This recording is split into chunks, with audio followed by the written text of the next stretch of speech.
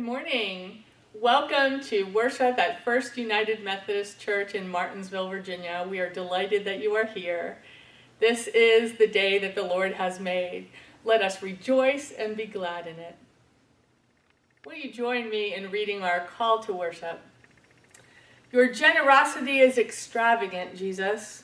Your grace and mercy so freely given. Your love and presence so readily available. Your spirit and strength so reliable. Remind us that your blessings are always meant to be shared. Teach us to stay always awake to your coming and always ready to invite others into the blessings you so freely share with us. Amen.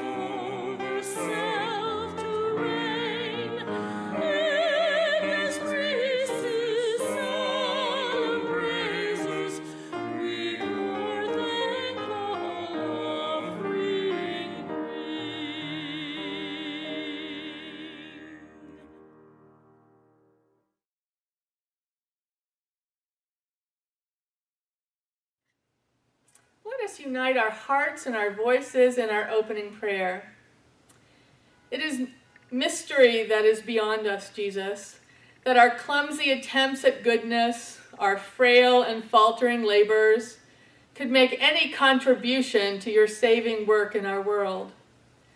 Yet you dignify and bless us by inviting us into your service and assuring us that what we do does matter, And then you add the gifts of joy, fulfillment, creativity, and your own support and care. What a gracious God you are, and how grateful we are for your love. But sometimes we forget this grace and we begin to look around us. We start to notice strange co-workers who are doing things differently. Some seem less committed than we are, and others have come into your service late after years of caring only for themselves. Some appear to make mistakes more than any valuable contribution they may offer, and others seem to work against you by the way they live or the wrong things they believe. Forgive us when we judge and denigrate the service of others, and when we expect you to value and reward our work more than anyone else's. Forgive us when we challenge your selection of laborers, and when we question how you choose to distribute your grace. Restore us to the joy of simple, faithful service, and teach us to leave the recruitment and the results to you. Amen.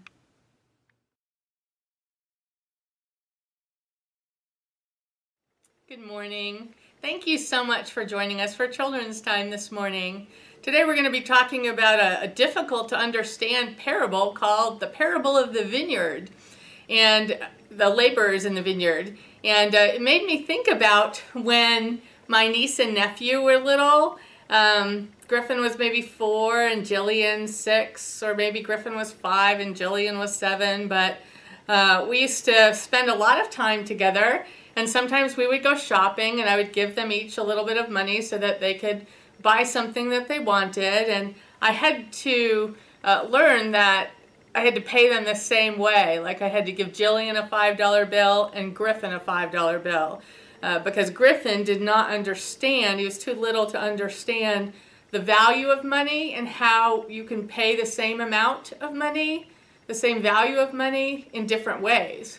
So, for example, if I gave Jillian 10 dimes, that's $1, but I gave Griffin 4 quarters, that's $1 too, Griffin would have a big tantrum because he only got 4 things and she got 10 things. He couldn't understand that they were the same amount of money. Well, interestingly, he wasn't really very bothered if I gave him the 10 dimes and her the 4 quarters. Just as soon as he saw that she had more things than he did, he would have a fit saying that was just unfair, unfair, unfair. He never really seemed to notice that he was getting $1 that he didn't have before, and she was getting $1 that she didn't have before, and that he could have just been happy about that. All he knew is that he was not getting as much, even though, of course, he was getting the same amount as Jillian, just paid in a different way. Well, in today's parable of the vineyard workers, what happens is a man, a landowner, a vineyard owner, goes into the town to hire people to work in his vineyard. And he goes early in the morning and he hires some workers and he says, I'm going to pay you this amount to work all day. And they say, great. And they come and work for him, but there's not enough workers. So he goes a little bit later and he gets some more workers and he tells them, this time he doesn't say, I'm going to pay you a certain amount. He just says, I'm going to pay you what's fair. And there's still not enough workers, so he goes and gets some more. And then finally, about 1 hour before quitting time, he goes and hires some more. And at the end of the day, which was sundown, he paid all the workers. He paid the amount that he said that he was going to pay the workers in the morning. He said, I'll pay you a denarius, and he paid them a denarius. But then all the workers who got hired later, including the ones who got hired just an hour before quitting time, they got the same amount. They got a denarius, even though they hadn't worked all day. They'd only worked an hour. Well, the people who had worked all day said, that's not fair.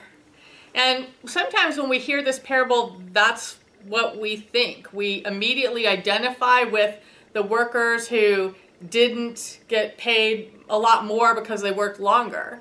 But they did get what they agreed on. They got the denarius that they agreed on. What they didn't like was the fact that everybody else who didn't work quite as long got paid the same amount.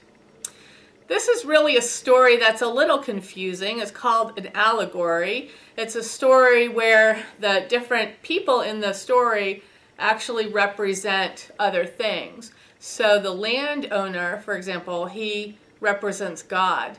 And God gives everybody the same love and grace. God has given us the great gift of eternal life.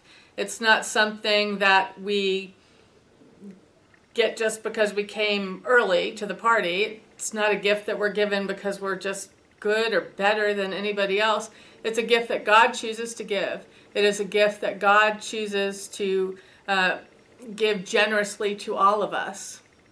I was thinking this week about the SpaceX flights that are planned into outer space, and how there's a long list of very, very rich people who are already on the waiting list to go to outer space on one of these commercial rocket ships as soon as they become available. And they've already paid a lot of money just to be on the waiting list. I mean, as much as a house it costs to get one ticket to go into outer space on one of these SpaceX ships that they're building, rocket ships that they're building.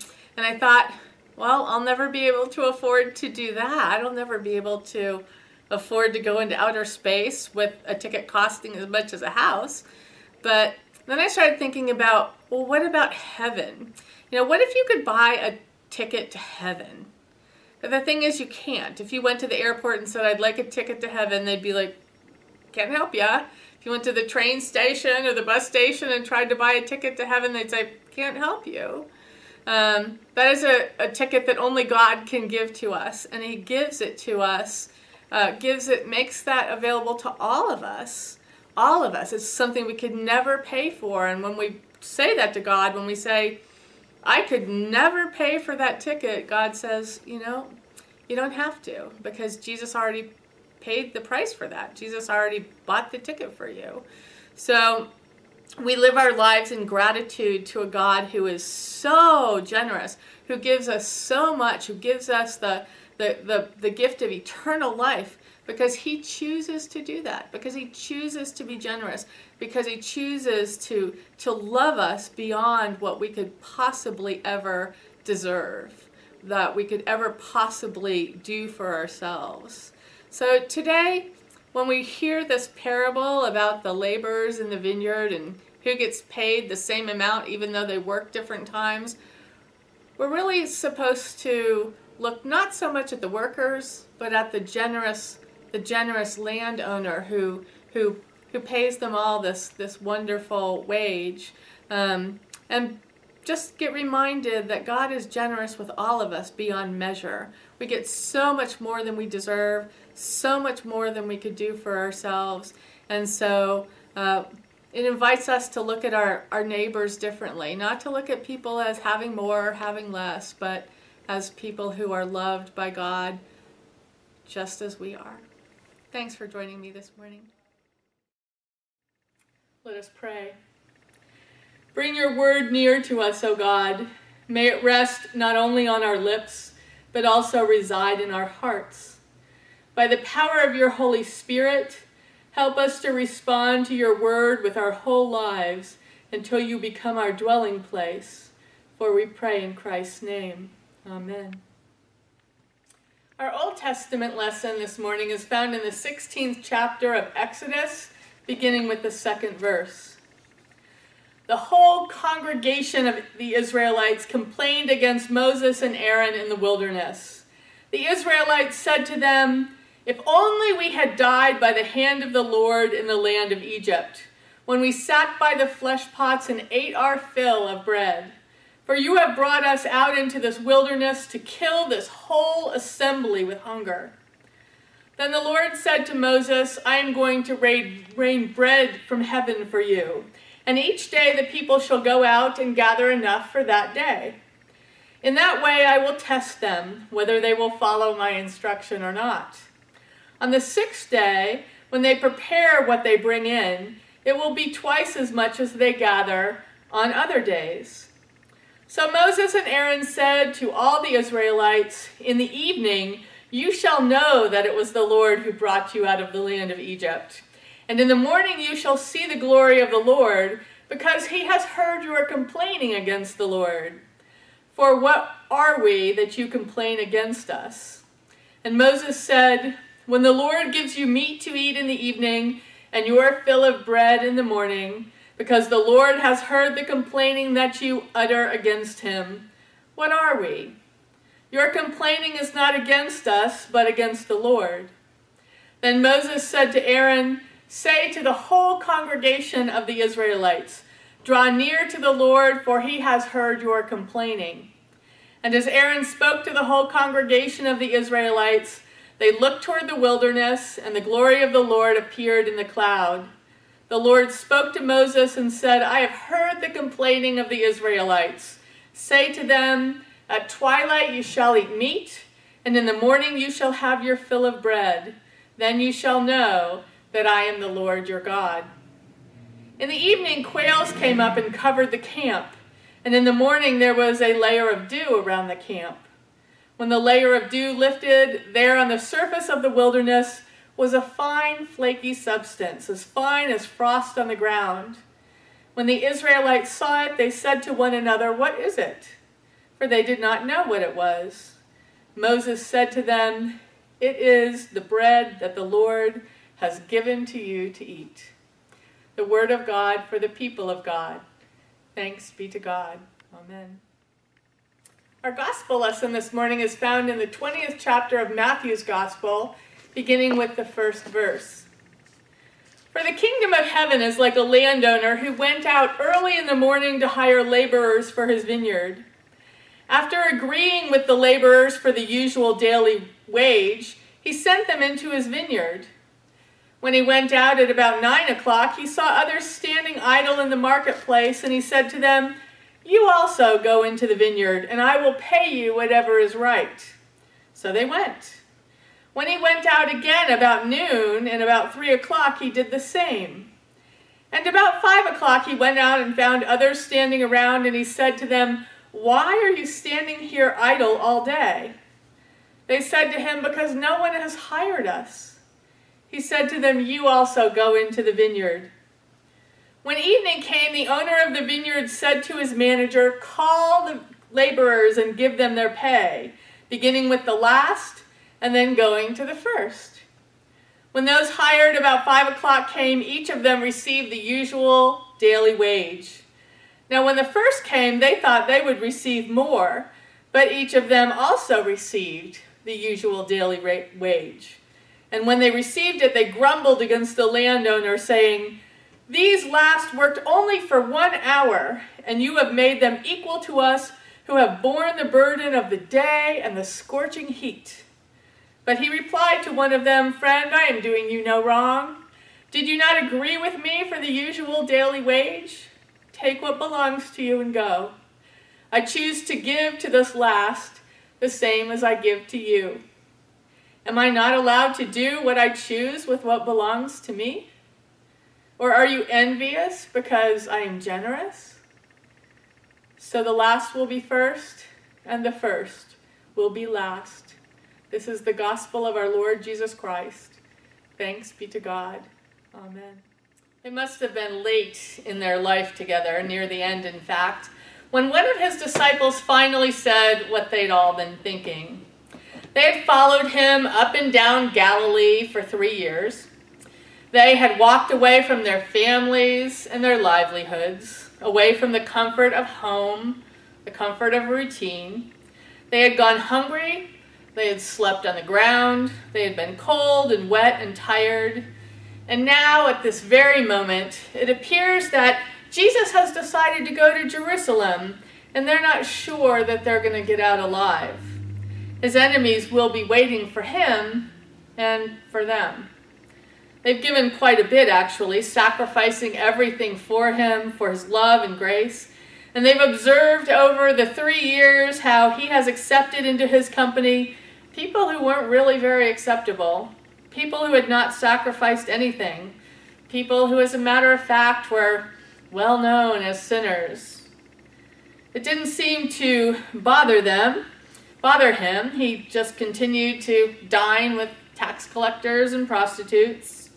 And so finally, I think Peter, must have been Peter, or maybe John the beloved, or maybe Judas the bookkeeper, finally said what they all were thinking. Surely, Jesus, you don't think as much of them as you do about us. Surely you don't love them as much as you love us. Surely they, traitors and prostitutes, are not worth as much to you after all we've done for you. And so Jesus tells them a story that we've come to know well as the parable of the laborers in the vineyard. Almost everybody has a really strong reaction to this parable, typically identifying with the laborers who were hired early in the day and have worked all day long.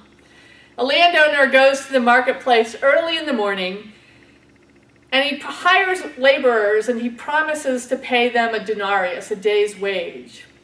The vineyard owner goes back to the marketplace several times during the day for more laborers, this time promising them what is right. Promises not to pay them a certain amount, but just says, what is just? I'll pay you what is right.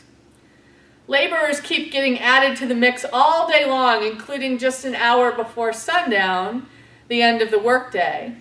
And at the end of the day, the landowner pays them all the same amount of money, no matter how long they have worked, whether they've worked for 1 hour or whether they've worked in the scorching heat all day long.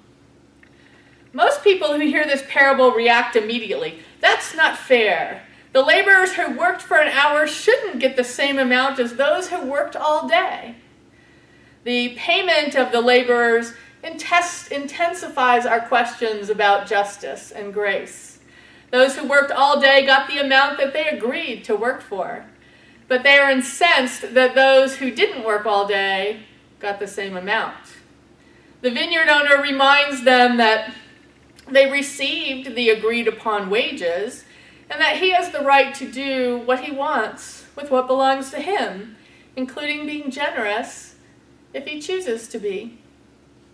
Well, nearly all readings of this parable in Christian tradition have understood it as an allegory, wherein the owner is God and the denarius, the day's wage, represents salvation.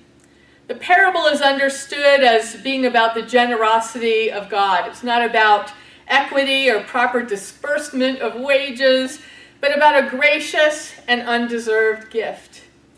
It is not about an economic exchange, but rather about the bestowing of grace and mercy to all, no matter what kind of time they've put in, or how deserving or undeserving we think them to be. And the parable makes the point to us that God's generosity often violates our own sense of right and wrong, our own sense of how things should be. Because this parable really challenges us to see through the eyes of God, to see ourselves and to see others as God sees us. It calls us to turn away from holding on to grudges when things don't go our way, and to turn toward being grateful people.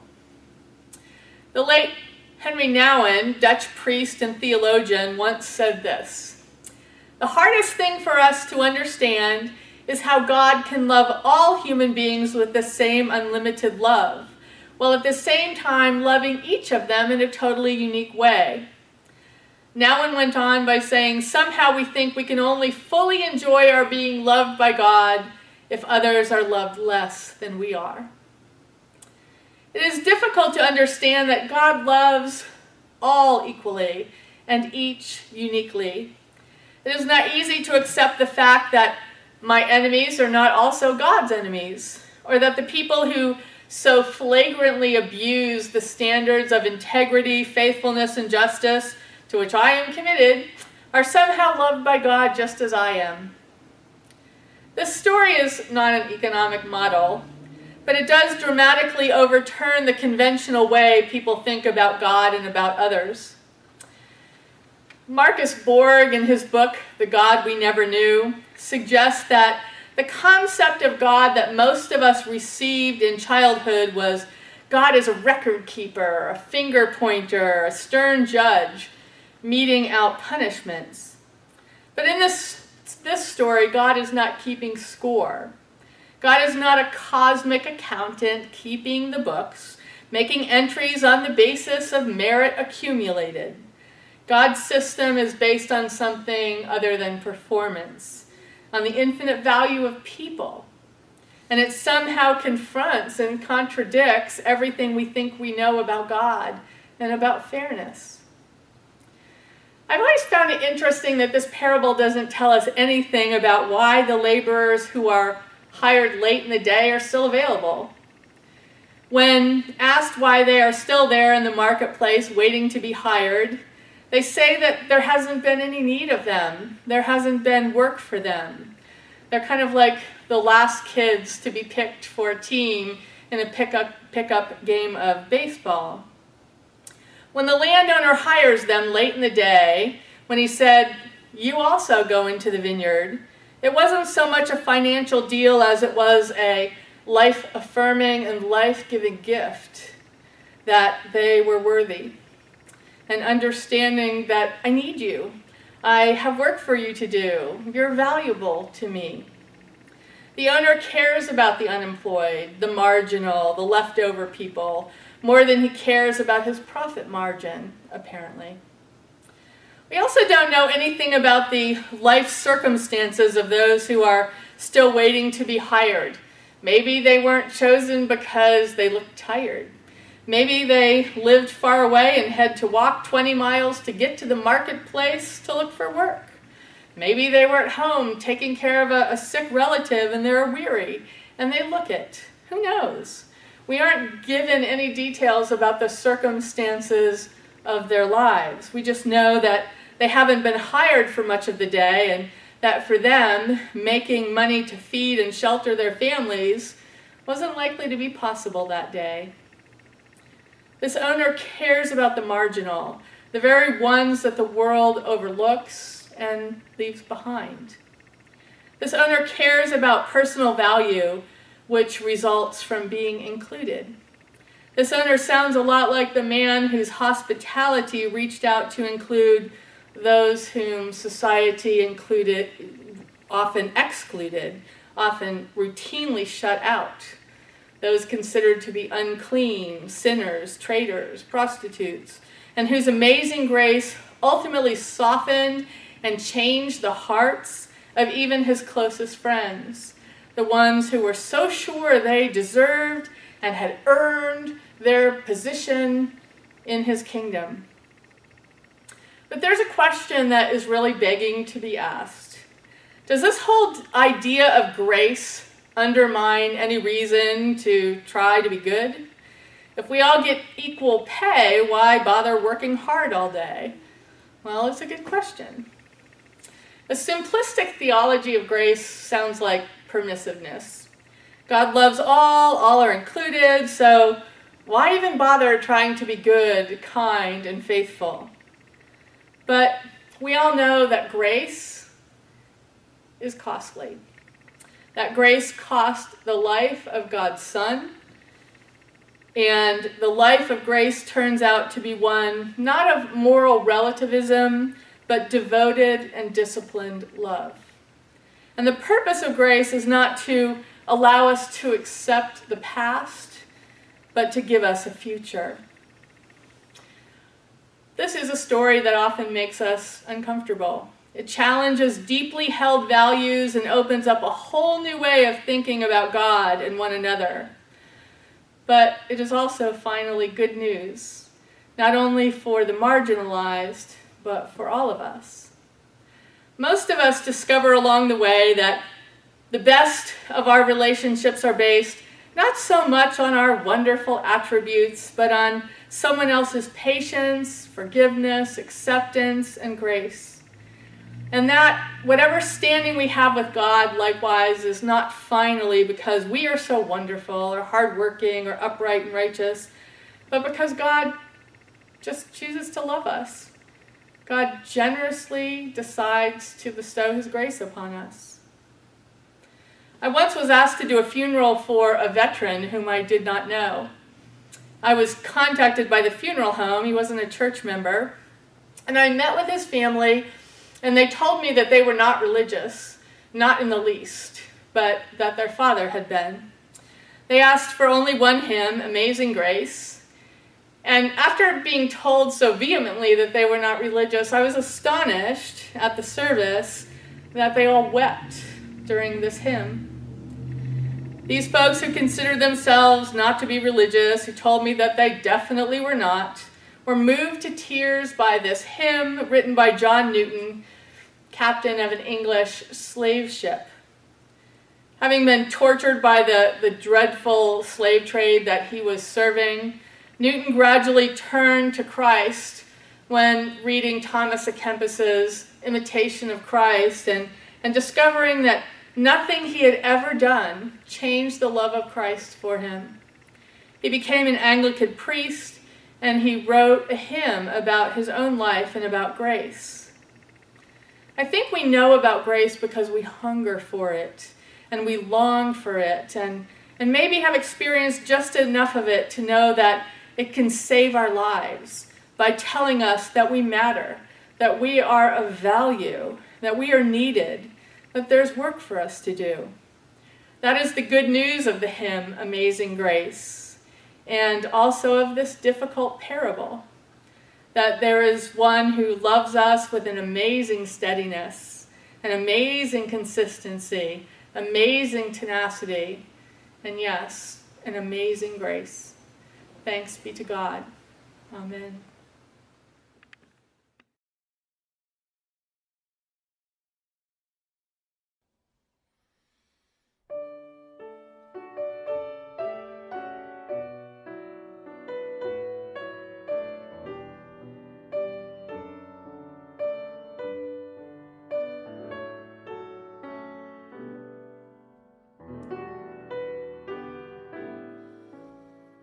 Praise to the Lord of the small broken things, who sees the poor sparrow that cannot take wing, who loves the lame child and the wretch in the street, who comforts their sorrows and washes their feet.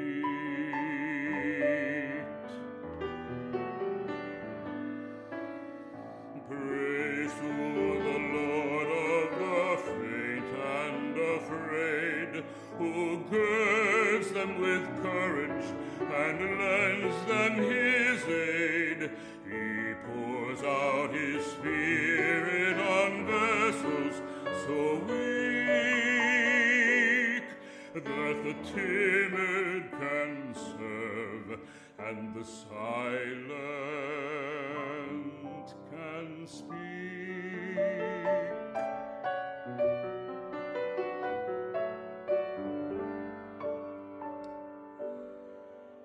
Praise to the Lord of the frail and the ill, who heals their afflictions, or carries them till they leave this tired frame and to paradise fly,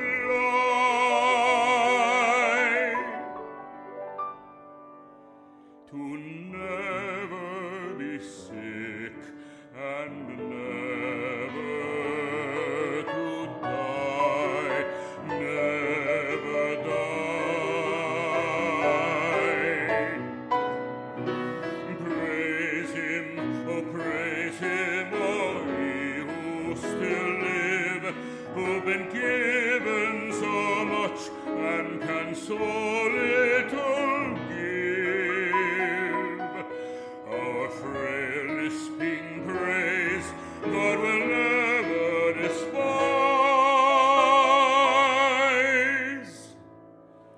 He sees his dear children through mercy-filled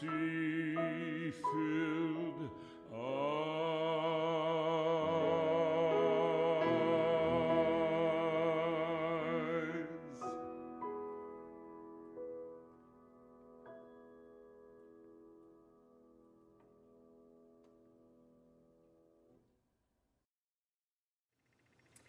us join together in affirming our faith using the Apostles' Creed.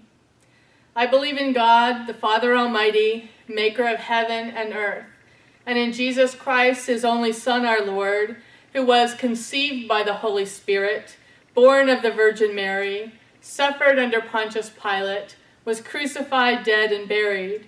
The third day he rose from the dead, he ascended into heaven, and sitteth at the right hand of God the Father Almighty. From thence he shall come again to judge the quick and the dead. I believe in the Holy Spirit, the Holy Catholic Church, the communion of saints, the forgiveness of sins, the resurrection of the body, and the life everlasting. Amen. And now with the boldness of children of God, let us pray as our Lord has taught us. Our Father, who art in heaven, hallowed be thy name. Thy kingdom come, thy will be done, on earth as it is in heaven. Give us this day our daily bread, and forgive us our trespasses, as we forgive those who trespass against us. And lead us not into temptation, but deliver us from evil. For thine is the kingdom, the power, and the glory forever. Amen.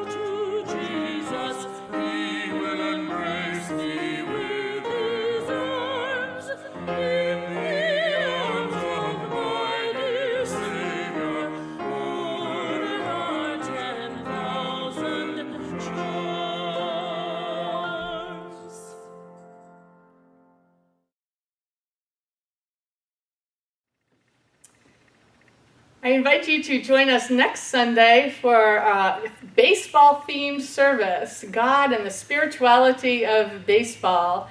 We hope that you will be with us. And now may you go forth in peace, to love and to serve God and your neighbor in all that you do. And the blessings of God, Father, Son, and Holy Spirit be with you and remain with you always. Amen.